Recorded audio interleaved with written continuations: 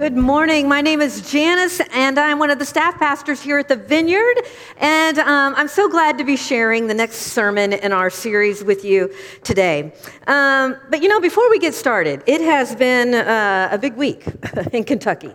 The storms in western Kentucky in particular, goodness, that's affecting some of us who even have family and friends out there. And so, interestingly enough, I had already titled the message, A Proportionate Response. And it kind of fits. What is the proportionate response that we give to this kind of crisis? So let me give you a few options this morning. Thankfully, just this fall, we had in Brian McLeese from Convoy of Hope. And Convoy of Hope is an organization, they're a nonprofit offering hope and help all around the world. And one major arm of what they do is disaster relief. They are already stationed in western Kentucky doing their work, and we're partnering with them. They are a big friend of the Vineyard, and so there's a couple things you can do. If you want to help out with what is happening in western Kentucky, you can give directly to Convoy of Hope. We encourage you to do that if that's the direction you want to go, convoyofhope.org, and follow whatever giving opportunities that they give you there. If you want to give through the Vineyard here, we will make sure it gets to Convoy of Hope, and we will send it on in that way. And then one third option that we heard about just this morning, our good friends over at Lexington Road Church of God are sending a trailer out this week. And if you really want to give something physical, some non-perishable things, some water, some things like that, they will be accepting those things this afternoon and tomorrow. So 3 ways that we can give and help out with the people over there in, it's just our neck of the woods. And we know that that is not what they had planned for Christmas. They are grieving, and there are people who have lost family, and there are people who have lost resources. So do what you would like to do with that. All right, well, we're going to get right into the message this morning. So if you have your Bibles or your devices and want to follow along with me, we're going to read 14 verses out of Isaiah chapter 7 this morning. Now, don't get bogged down by names. All right, can I just say that? Sometimes Hebrew names really send us reeling. We are like, I cannot keep up with that. All right, we're going to sort it out at the end, but don't get distracted by the names. Let's pay attention to what's happening in the story, and then we'll break it down a little bit. And I promise it's a Christmas message. It may not feel like a battle. It's a Christmas message, but it might be. All right, Isaiah chapter 7, starting in verse 1. When Ahaz, son of Jotham, the son of Uzziah, was king of Judah, King Rezin of Aram, and Pekah, son of Remaliah, king of Israel, marched up to fight against Jerusalem, but they could not overpower it. Now the house of David was told, Aram has allied itself with Ephraim. So the hearts of Ahaz and his people were shaken, as the trees of the forest are shaken by the wind. And then the Lord said to Isaiah, the prophet, and this is his book, this is his account, right? So the Lord said to Isaiah, go out, you and your son, Shear-Jashub, to meet Ahaz at the end of the aqueduct of the upper pool on the road to the launderer's field, and say to him, be careful, keep calm, and do not be afraid. Do not lose heart because of these 2 smoldering stubs of firewood. Because of the fierce anger of Rezin and Aram and the son of Remaliah, Aram, Ephraim, and Remaliah's son have plotted your ruin, saying, let us invade Judah, tear it apart, divide it among ourselves, and make the son of Tobiah king over it. Yet this is what the sovereign Lord says. It will not take place. It will not happen. For the head of Aram is Damascus, and the head of Damascus is only Rezin. Within 65 years, Ephraim will be too shattered to be a people. The head of Ephraim is Samaria, and the head of Samaria is only Remaliah's son. If you do not stand firm in your faith, you will not stand at all. Again, the Lord spoke to Ahaz. Ask the Lord your God for a sign, whether it is in the deepest depths or in the highest heights. But Ahaz said, I will not ask. I will not put the Lord to the test. Then Isaiah said, you idiot. Well, not really, I added that in. I think that's what he was thinking. You idiot. Hear now, you house of David. Is it not enough that you try the patience of humans? Will you try the patience of my God also? Therefore, the Lord himself will give you a sign. Are you ready? Here's the Christmas part. The virgin will conceive and give birth to a son, and will call him Emmanuel. This is one of the most famous prophecies in the Old Testament regarding Jesus coming to earth in the form of a baby to a virgin mother, and it is on the heels of this crazy story. Is that not the most amazing thing? I mean, here it is. This is one of 108 prophecies that we find throughout the Old Testament that claim that Jesus is going to come, and it is 680 years before it's ever going to happen. That's how far in advance this is. Listen to this.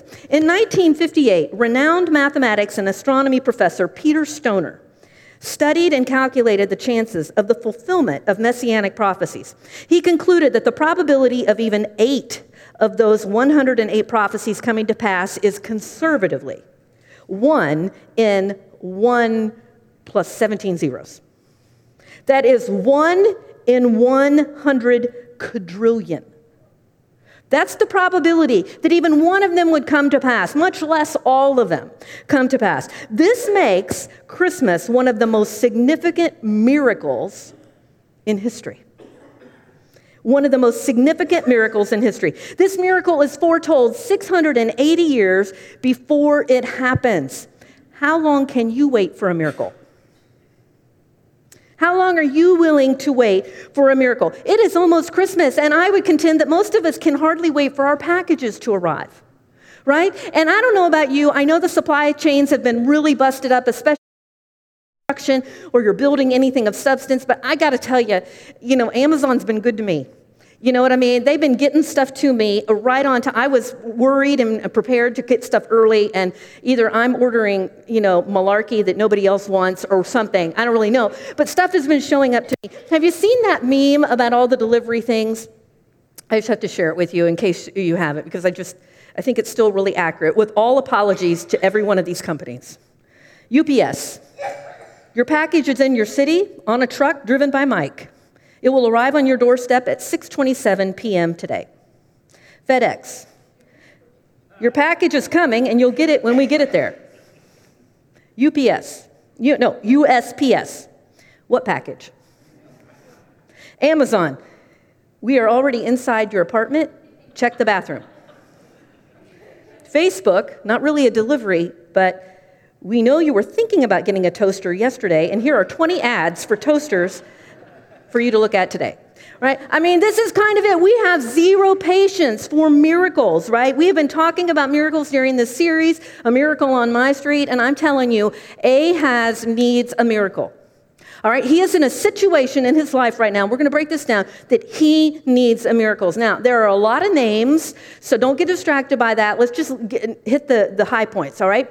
Ahaz is the king of Judah, and he is residing in the capital city of Jerusalem, okay? So he's the guy we're caring about. He's the one who's under threat. He is being threatened by Rezin, who is the king of Syria, and he's being threatened by another guy named Pekah, king of Israel, who for all intents and purposes is like a distant cousin, okay? And Ephraim also represents part of Israel. Now, the backstory that you're maybe unaware of is that this King Ahaz has fought off each of these armies in previous years. He's already fought them individually, and he's barely fended them off, but he's kept them out of Jerusalem. So he's managed to get rid of them. Another one comes up, and he's managed to get rid of them, and now they have allied together. They've created an alliance. And here's the deal. He's tired, right? His troops are probably depleted. He needs reinforcements. His chariot wheels need fixed. He needs more ammo. He needs whatever it is. And he is discouraged at the idea that this is happening. His troops are exhausted. He is weakened. And he hears of an alliance. He is in need of a miracle. Folks, we are usually in need of a miracle when we are at our weakest. When we're at our weakest, when we are most weary, when we have just fished all night and caught no fishes, when we have managed successfully to keep whatever the threat is at bay, but now we're tired. And you hear about a new threat coming in, and you begin to lose hope. You're tired of fighting, and you're ready to throw in the towel. And I would suggest that some of us in here today are tired of fighting and ready to throw in the towel on something. On a relationship, on a job, on something. that people are asking of you and you don't feel like you have anything left to give? What is the miracle you're needing right now? What is the miracle that you need? What miracle would you like from Jesus this year? Not like a new Apple Watch and some new gizmo. What is it that you would really like Jesus to intervene in your life and do that could be nothing short of a miracle? You know, that thing that you've honestly given up hope for. You don't even hope for it anymore. It's just past you. The scripture says the hearts of Ahaz and his people were shaken as the trees of the forest are shaken by the wind. They are trembling. What are those things that shake you to the core? You know, what makes you tremble with dread? See, this is no surprise attack.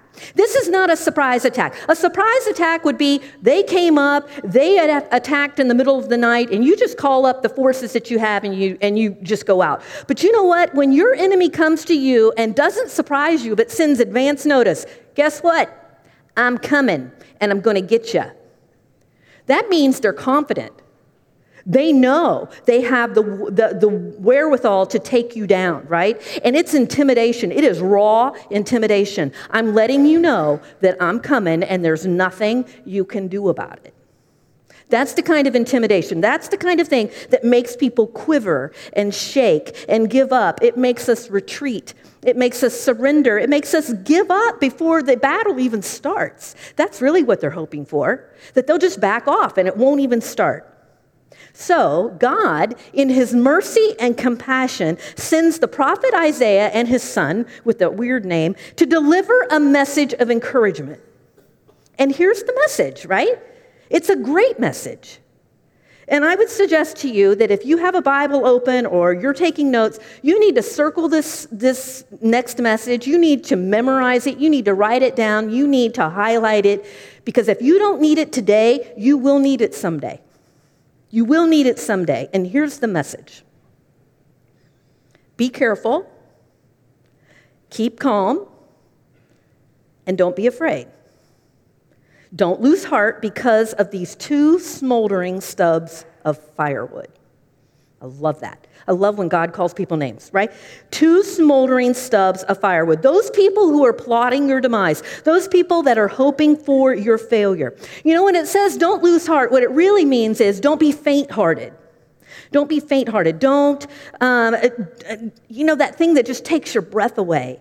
And you don't even feel like you have anything left to fight because you've just, whatever's in front of you, you don't even have the will to stand up against it. And God says, don't lose heart during this time.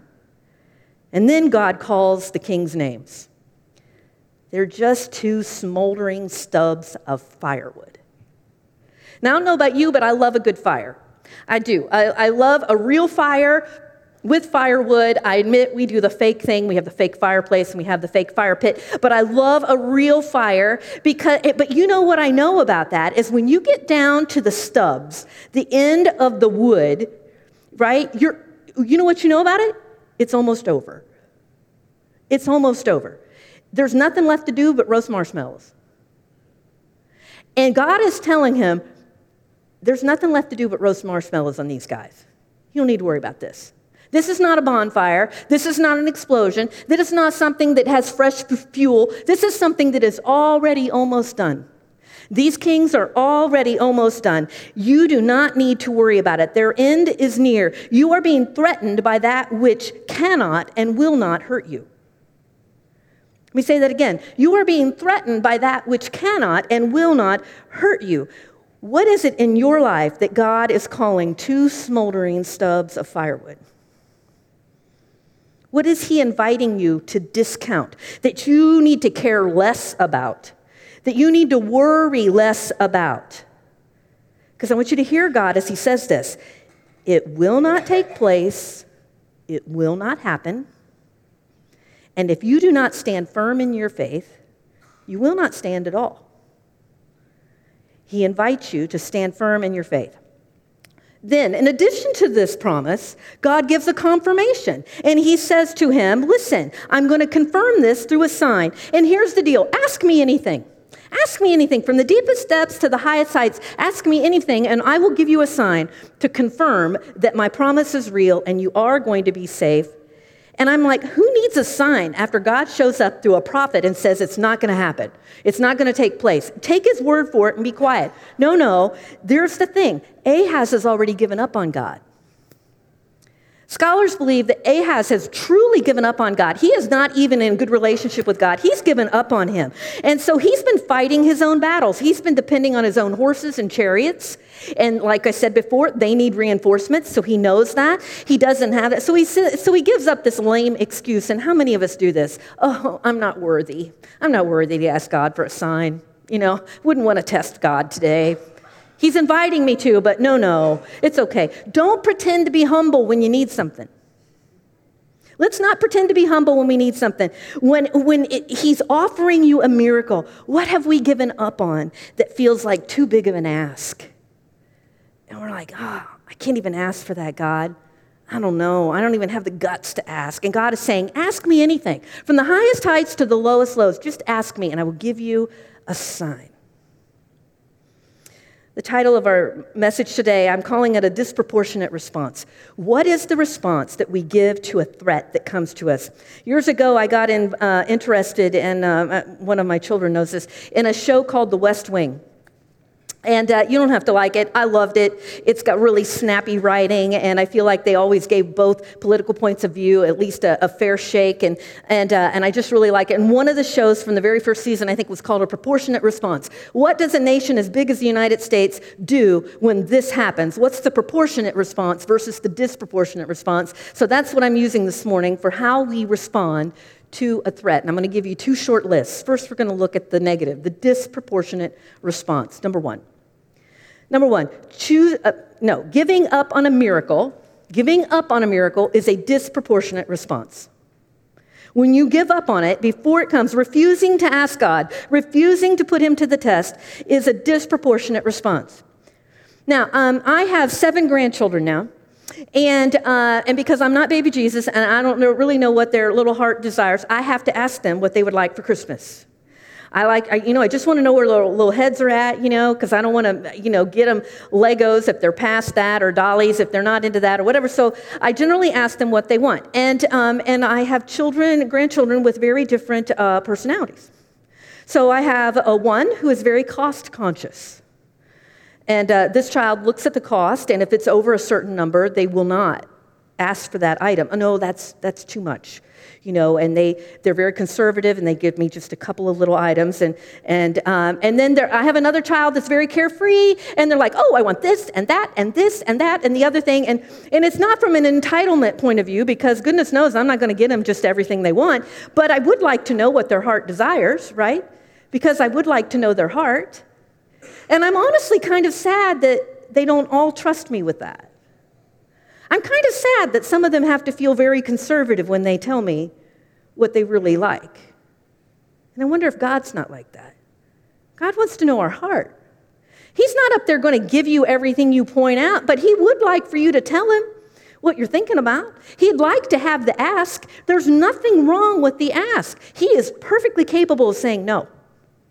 And he will do that if he needs to do that, right? You can ask. Giving up on a miracle is claiming defeat early. You're just claiming it early. And then you can be the victim and be sad and all of that. Ask for the miracle. And trust me, I'm preaching this to me as much as anybody, because I am the conservative asker, right? I'm just like, I don't know. I've used up a lot of God's grace. I've gotten a lot of things. I don't know. I get that, and I have to work on it myself. Number 2, obsessing over a threat is a disproportionate response. When we obsess over whatever the thing is that has been announced to us, living in angst, living in constant anxiety, the threat in your life is not worth your anxiety or your worry. Obsessing is the very opposite of what God told Ahaz to do. He said 3 things in this verse 4. Number 1, be careful. When we're obsessing about something, we are rarely careful.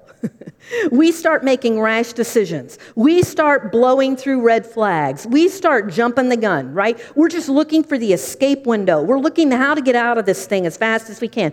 And he says, be careful, be calculating. Be careful with whatever the threat is in front of you. Just take a step back and be careful about your next move. Slow down. The second thing he says is keep calm. And what that really translates into being is keep quiet. Quiet yourself. Quiet yourself. Maybe think of how babies soothe themselves sometimes. Quiet yourself. Don't lose your mind. Take a deep breath. No big action. Stand strong, right? Stand strong, steady, even-minded. Don't be frantic. So be careful. Keep calm. Don't let your thoughts run away with you. And the third one is don't be afraid. I hate it when God tells me not to be afraid. How do you not be afraid? How in the world, as a child, I had to walk out in the dark to this goofy barn that was it felt like 3 miles behind the house in the dark and milk the dumb cow and bring this thing back in the dark. And I used to sing songs to keep myself from being afraid all the way up. I'm not sure what that, it was probably self-soothing, whatever. How do you not be afraid of whatever the threat is that's out there? It feels like a natural response to terror, to threat, to the dark. But here's what I felt like God told me. Fear is based on what we perceive. Fear is based on what we perceive. If I see a green dragon over there, it is a proportionate response for me to run from it. But if I can see that there is no green dragon, then a proportionate response is to stand right here and to have no fear. So the antidote to fear is to be able to see the truth. To see the truth. In the Old Testament, there was a prophet named Elisha, and he had a servant. And at one point in his journeys, they were surrounded by the enemy that were coming after them. And the servant was frightened because he could see all of the armies gathering and getting closer and closer, and he couldn't understand why Elisha wasn't afraid. And Elisha prayed, "Lord, open his eyes." And when his eyes were opened, his servant could see chariots of fire surrounding them, keeping the enemy at bay. See, he wasn't afraid once he could see the truth. Once he could realize that he was protected by supernatural forces, he wasn't afraid anymore. I think Ahaz was missing the truth. Ahaz is unable to see the truth that God is really there to protect him.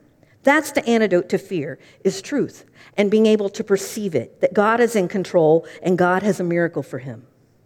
Number 3, my last disproportionate response is overreacting to a threat. Overreacting to a threat is a disproportionate response, and a lot of us do that, right? Misdirecting our angst and our anxiety and our loss and our fear, because it usually shows up as anger, doesn't it? If Ahaz goes home, yelling at other chariot drivers for their bad driving, if he goes home and kicks the palace dog or the palace camel or whatever he has, if he goes home and yells at his kids and fights with his wife, he might be overreacting to the fear that he has, to the threat that he has out there.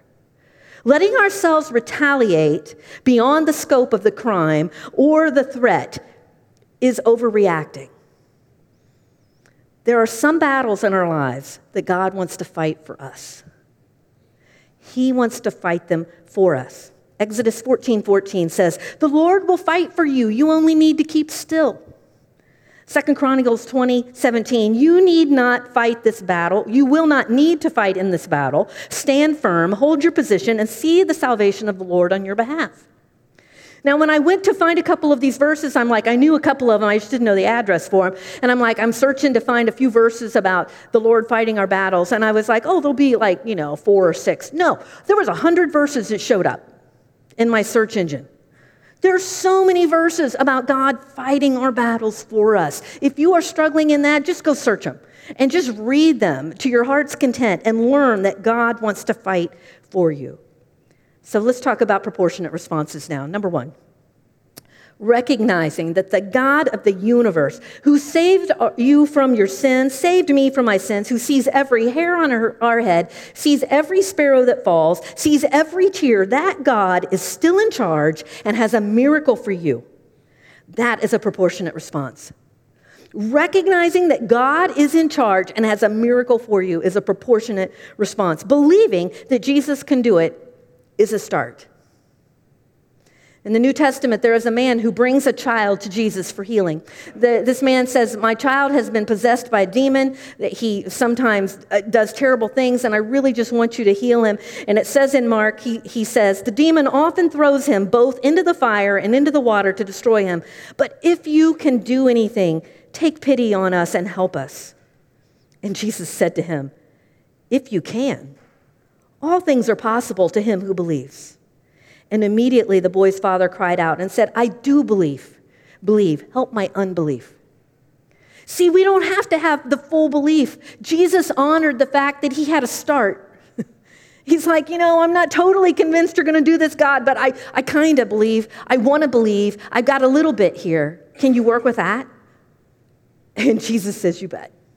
You bet. We will work with that. That's the start. And Jesus honored it. Number 2. Keeping your hope fresh when you're powerless to change things is a proportionate response. And I'm like, how do you keep your hope fresh when it's been 680 years and things have not happened and I'm tired and I'm weary? How do I keep my hope fresh? Romans 12:12 says this, rejoice in hope, be patient in tribulation, and be constant in prayer. Romans 8:24 through 25 says, for in this hope we were saved. Now hope that is seen is not hope, for who hopes for what he sees? But if we hope for what we do not see, we wait for it with patience. I'm convinced that keeping our hope fresh takes at least 3 things. It takes patience, it takes prayer, and I think it takes proximity to the Father. I think we have to stay close. When we begin to drift away from the person that our hope is anchored in, then we begin to lose hope that he can really do anything for us. When we begin to drift away from the church family, we begin to feel disconnected, like nobody cares about me anymore. When we drift away from our connection, we begin to worry and lose hope in what God wants us to hope for. We need each other. We need to be near. We need to be near the Father. But it's going to take patience, and we have to continue to pray. Prayer, patience, and proximity. And number 3, moving toward the hope of a miracle is a proportionate response. Moving toward it. The thing I love in the Christmas story are the Magi and the shepherds. They're my favorite because they actually do something. I like people who do, right? And the Magi go on a 2-year journey at least. They're traveling, and they pack up. Who knows what you miss in 2 years of leaving your homeland? You miss a good bit, right? They are invested in figuring out if this baby Jesus, if this baby king is something worthy of their honor. And all they're doing is giving gifts. It's an incredible story. And you have these shepherds sitting out in the field. They don't have as far to go. They're already pretty close to Bethlehem, but they get told by the angels that there's a child for them to find, and they decide to go see him. Let's just read that. Luke 2:8 through 15. And there were shepherds living out in the fields nearby, keeping watch over their flocks at night. And the angel of the Lord appeared to them, and the glory of the Lord shone around them, and they were terrified. It's a good thing to be when angels show up. And the angel said to them, do not be afraid. Again, don't be afraid. Good luck with that. I bring good news to you that will cause great joy for all the people. Today, in the town of David, a Savior has been born to you. He is a Messiah, the Lord. This will be a sign to you. You will find the baby wrapped in cloths and lying in a manger. And with the angels praising God and saying, glory to God in the highest heaven, and on earth peace to those on whom his favor rests. I learned this in King James. Can you tell? I'm stumbling. And when the angels had left them and gone into heaven, the shepherds said to one another, here we go, let's go to Bethlehem and see this thing that has happened, which the Lord has told us about. We're going to go and see. The Magi go and see. That's very different than sit and wait. Some of us are really good at sitting and waiting and fussing and complaining and being anxious and worrying and being concerned and imagining all of the terrible things that can happen. And the Christmas story is full of let's go and see. And here's the great part. You don't have to understand the miracle that God is doing in order to receive it. The shepherds don't totally understand. The Magi totally don't understand. Frankly, the only reason the Magi come is because years earlier, and this is honestly what scholars believe about why they even came, years earlier when Jerusalem had been conquered and they took captives over to Babylon, these people never lost hope, and they continued to talk about the prophecies of the Messiah coming. All of these 108 prophecies, they continue to talk about their faith to these foreign lands. And so now you have these magi who are not from Israel, but they've heard about it.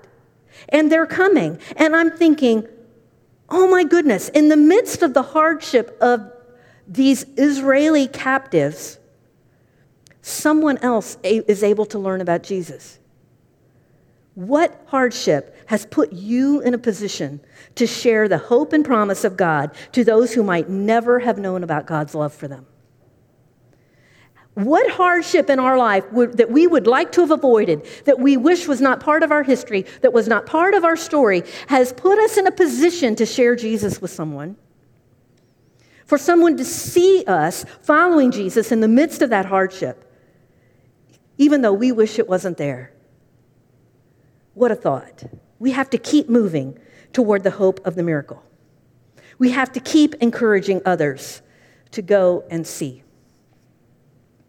I have been looking at miracles as we get ready for the next small group study that we're going to be doing in January. If you're not in a small group, I really encourage you to get in. We'll be starting sign-ups for that in the first part of January. And this is what we're going to be studying. We're going to be studying the red letters. If you have a Bible, sometimes Bibles were printed and all of the words of Jesus were in red letters. That's what we're going to study.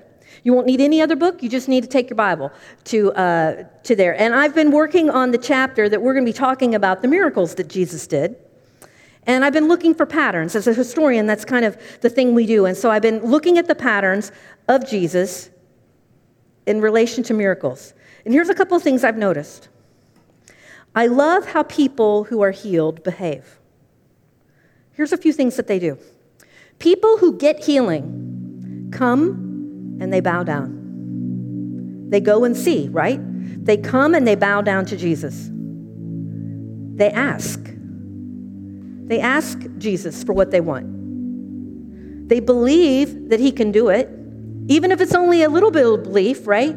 Help my unbelief, but I believe. They expect it from a distance. Sometimes they're like, God, you don't even have to be here, but I'm praying for that person who's way over there, miles away, but I trust that you can do it. They bring their friends and family who maybe aren't even asking for healing, but they ask for healing for them. That's appropriate. God will heal people because you asked it. You brought someone who needed it.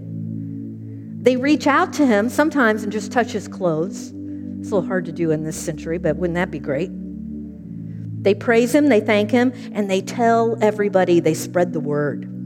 I love the way they do that. And then I also love how Jesus heals. No incantations. He doesn't wave sticks. He doesn't dance around. He doesn't use flowery religious words. Instead, he does 4 things. He asks the person what they want. Do you want to be healed? What is it that you want? Sometimes he notices the misery of the people that he's getting ready to heal. He sees it and he approaches them. He touches them. And he says really simple things. We're going to look at that in just a minute. Because I think Jesus is asking this morning, what miracle do you need? What do you want? What do you want for Christmas? What do you need in your life? What are you afraid to give voice to? Because Jesus has already noticed it. He wants you to give it voice. He wants to touch you. He wants to put hands on you. These people up here are our prayer team, and while they are not Jesus, we believe that when we lay hands on each other, the way God told us to in the New Testament, that we are invoking God on you, and so we will do that if you're good with that. And he wants to say some really simple things. So as you consider whatever's been coming to mind as I've been teaching this morning, I want you to listen to these red letter words of Jesus. And if any of these are just burning into you as I speak them, I hope you will come up during this last song. We're going to stand. And you can come up to any of these people. And if these people all fill up, we have more prayer people. They will show up. and they will pray with you. And if everybody's full, just come and stand against the thing, and other people will come. I guarantee it. And they will pray over you. Okay? I want to know if any of this is burning into you before I pray. Okay? These are words, red letter words, that Jesus said to people he was healing. Get up. Don't cry. You are set free. You are forgiven. What do you want me to do? Tell people what God has done. Your faith has healed you. Go in peace. And my personal favorite, stop wailing. Let's stand to our feet and pray. God, today, as we come to you, God, I pray that whoever in here is needing a miracle from you, that they would have the courage to come and voice that today. That they would come and just receive prayer and know that you are here and that you want to touch them. God, for those of us who are tired, for those of us who are weary, for those of us who've been fighting successfully the threats that are in front of us, but now we're just done and we're giving up hope. God, this is a season of hope. Give us the patience. Give us the initiative to continue to pray. Give us the desire to draw near to you, to get in proximity with you, so that we can feel your comfort, that we can feel the healing that you want to give us. God, touch us this day. In Jesus' name.